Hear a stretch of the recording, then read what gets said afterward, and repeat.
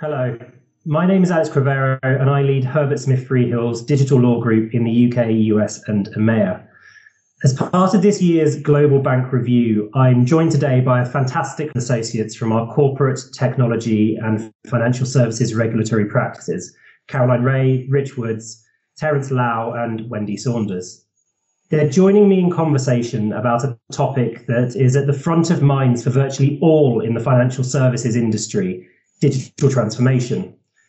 Of course, digital transformation was high on the board agenda before COVID-19, but the pandemic has brought the benefits and challenges of technology into even sharper focus. One of those challenges, and the main one that we'll be talking about today, is the need to source technological capability, your skills, your experience, your tools. There is no it's all. Instead, there are a number of sourcing strategies that those of you in financial institutions can employ in a way that best fits your organization. We're going to look at the four main strategies, picking up some of the advantages and disadvantages that you'll need to consider when deciding which you'll use. So to get us started, Terence, let's talk about developing technology in-house. For a long time, it was commonplace for financial institutions to develop their own bespoke solutions, but that strategy took a backseat years ago in favor of sourcing from third-party providers who made it their business to provide banking-grade technology solutions. Would you say that this is still a worthwhile strategy to consider? Yes, definitely. Many large financial institutions still have quite substantial IT departments. One reason why in-house development is still a worthwhile strategy is because of the pace of technological change, which is rapid and increasing. Keeping up with the market often means experimenting with nascent technologies, in most cases, without the ability to learn from others' mistakes. This has driven many incumbent banks to set up internal development functions tasked with experimenting with new technologies, often discovering use cases and applications as they go. It's accepted that failure is likely for these functions. As the tech mantra goes, fail fast, fail often. That's fine, because experimentation is the process of learning things that can inform the widest sourcing strategy mix. Doing that in-house is far more sensible than contracting with a tech provider for them to do the same. Paying a lot of money without a defined use case or on a project with a high likelihood of failure does not make sense.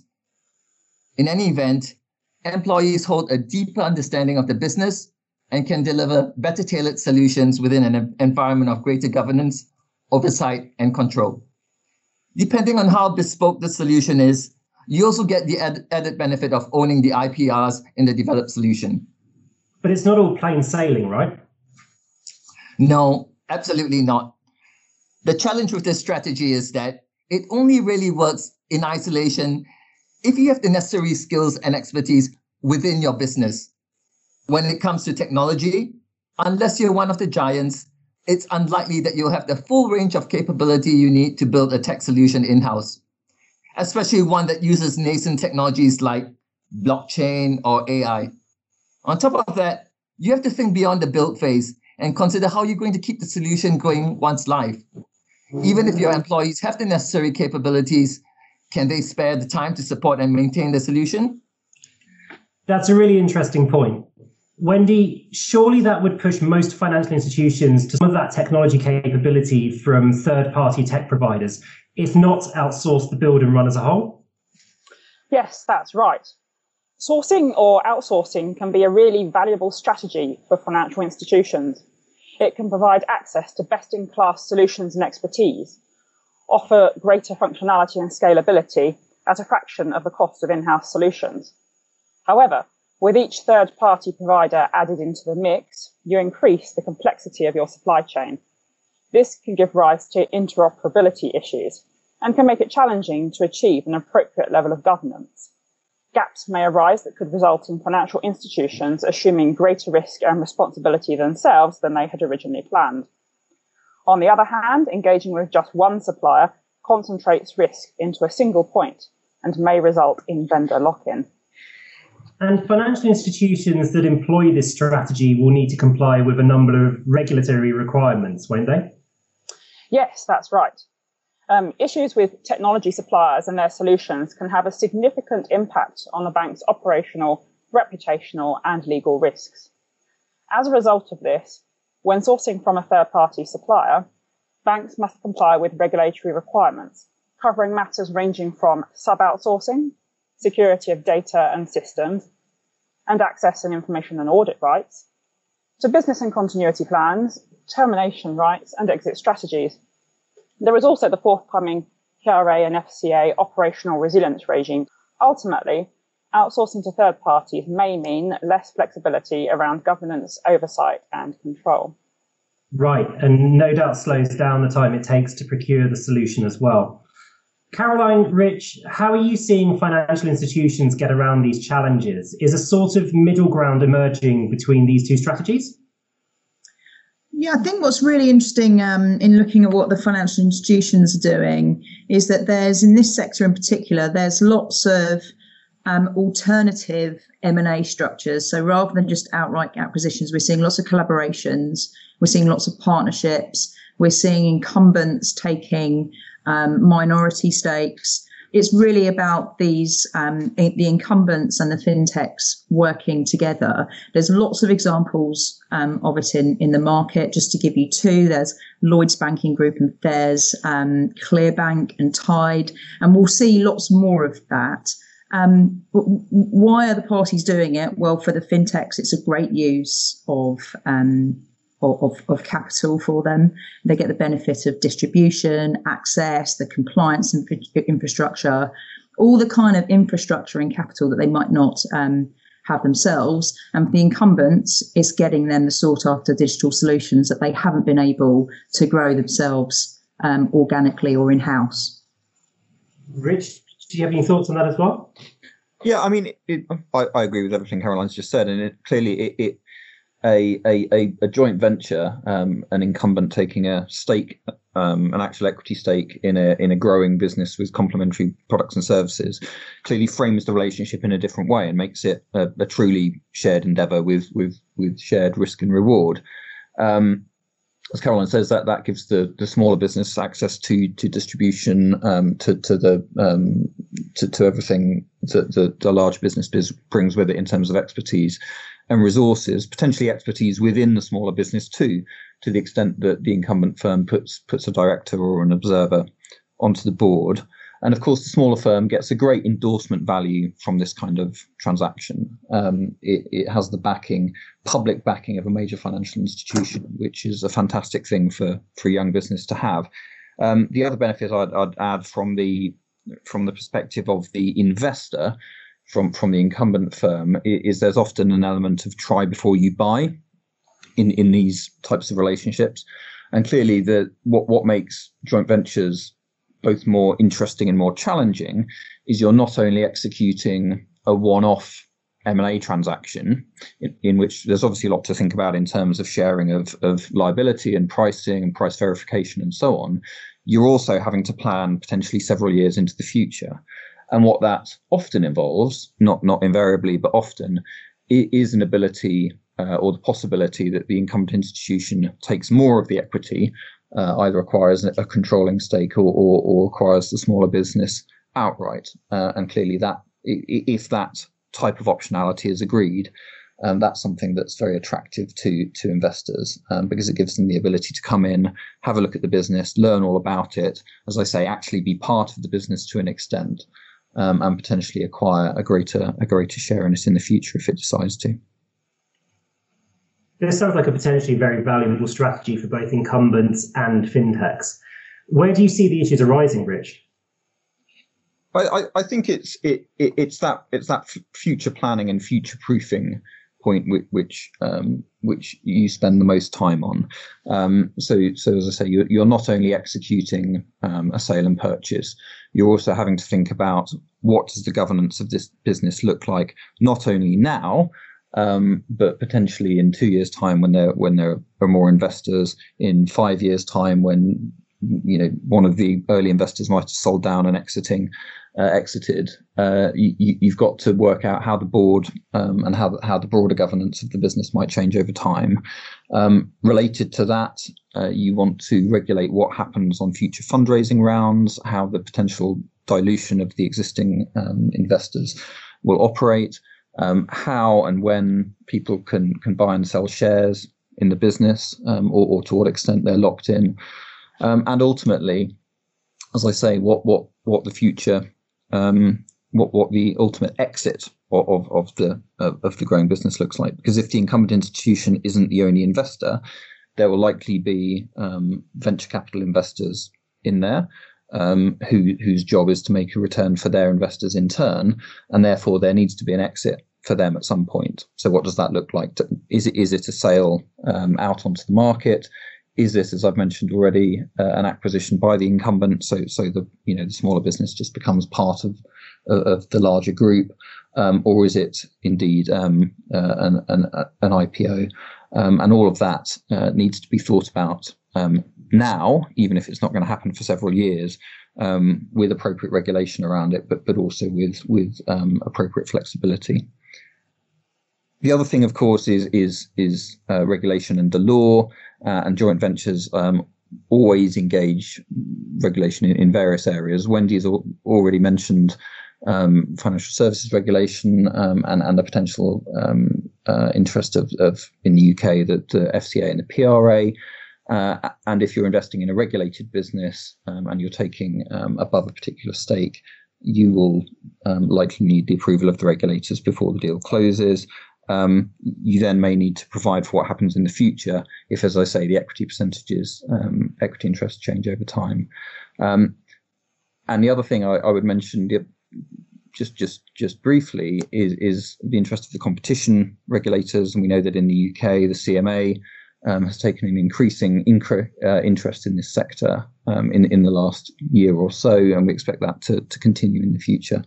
So to the extent that incumbent financial institutions are partnering with others, or are taking direct equity stakes in smaller businesses with complementary services, then planning for potential intervention or potential interest from the competition regulators at an early stage is something that we would recommend. Thanks, Rich. It's really interesting. And so I suppose, Caroline, I mean, perhaps not the way around for financial institutions, but is one option for financial institutions to go the whole hog and acquire digital businesses outright? And if so, then what's the benefits? What are the detriments on that? Yeah, I think we're going to see more and more M&A activity. Rich has talked about joint ventures, and we mentioned collaborations and partnerships, but let's not forget that outright acquisitions is also an option that we're seeing more of. We saw recently Metro Bank acquired UK Rate Setter. We know that there are some well-capitalised challenger firms out there, and they'll be looking at acquisitions. They can be opportunistic, be strategic. They've got enough cash to go out there and just buy the firms outright, and that's a time-efficient way to get exclusive access to some of these digital solutions and the expertise. And I think it will happen more. There's other reasons as well. If you look at the stage of the life cycle we're in and the market we're in, we're struggling with valuations. The IPO market's not looking great. Maybe there's some founders out there that think they'll take the valuation that's on offer, and take an offer from a PE firm or a financial institution, an incumbent.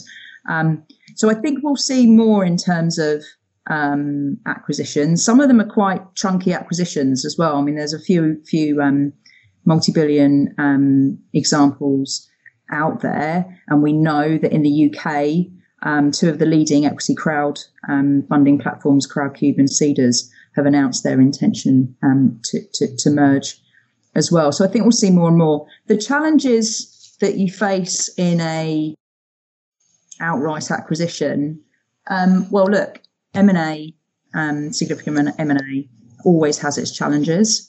Integration is one of the biggest reasons why M&A transactions fail, and I think it's all the more so in this kind of sector where if you've got two very different cultures coming together. You've got a financial institution with all the culture that has an incumbent, and then you've got an agile, dynamic, entrepreneurial fintech coming into the fold. And there's lots of challenges around culture, how you develop your people, how you keep the right expertise, and keep people happy, frankly, and merge the two cultures together. But there are lots of challenges that you have in any M&A deals and full acquisitions. So like with other strategies, acquisitions has its place, but isn't necessarily a silver bullet in its own right for financial institutions that are looking to grow their tech capability. Look, and with that in mind, before we wrap up, I was going to quickly ask each of you one final question. Do any of the 4 sourcing strategies we discussed today, developing tech in-house, sourcing, strategic partnerships or acquisitions, stand out for you as being particularly noteworthy for our financial service listeners? Terence, let's start with you. Yeah, I mean, I'd say there's no one-size-fits-all solution, and one should mix and match one's sourcing strategies depending on the nature of the technology being acquired or developed. So, for example, if something is very commoditized, for example, enterprise cloud services, then of course it makes sense to source this externally to, for example, Amazon or Microsoft or something like that. However, for certain more critical bet the farm type technology, then strategic partnerships, for example, are likely to be the way to go. Wendy, what about you? Yes, no, I'd agree with what Terence said there. From my perspective, we're seeing financial institutions combining sourcing strategies, particularly sourcing and strategic partnerships. Rich, are you same as Terence and Wendy, or do you have a particular one that stands out from your side? Yeah, I mean, obviously, from my perspective of what I spend most of the day doing, in relation to joint ventures and minority investments, this is something that might seem scary for financial institutions. I suspect that in general, and this is a generalization, that they're more used to doing wholesale, 100% M&A deals where you buy a business and take control of it and integrate it, and taking only part of a business or certainly a minority stake where you don't have outright control can feel scary because you're invested in a business, you're associated with it, but you can't control it. Effectively, you're acting a bit like a venture capital business. However, more and more financial firms are doing this, and Caroline mentioned some of the great examples of this that we've seen recently, and indeed in other sectors across consumer and industrials and others. Clients of ours are setting up their own corporate venturing units to do exactly this. So it's something that is happening more and more, particularly in a world where a lot of businesses do have available cash, and it's difficult to obtain a decent return on capital elsewhere, especially in a world of negative interest rates. So we think this is something that's going to be happening more and more. For the reasons we've discussed, you should never go into a joint venture lightly, but because it's not something you can just terminate and walk away from. Normally, you're locked in it for some time. But the potential upsides are very significant. So, as Terence says, you should always look at this on a case-by-case basis. But for the right deal, the right business, the right investment, we think this is something that's going to happen more and more, and we're looking forward to working with our clients on them. I think, Rich, that's really good observation, and I think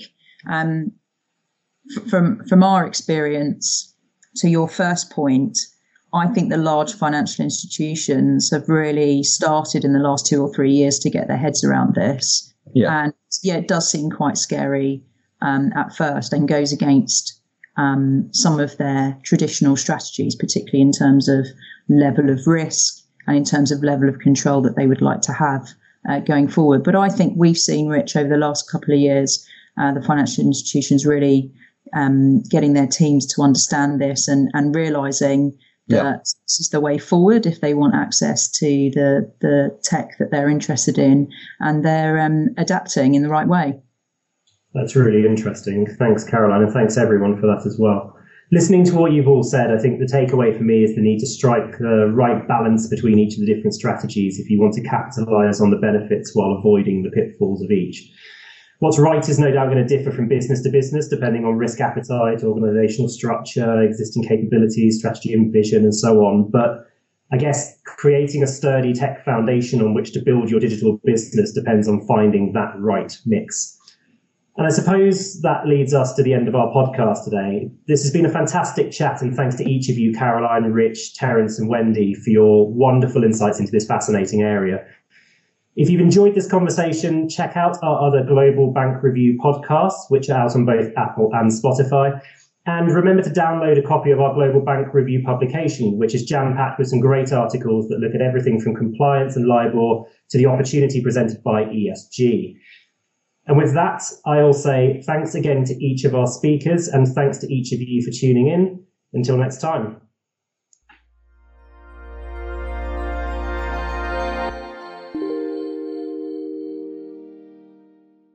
You have been listening to a podcast brought to you by Herbert Smith Freehills.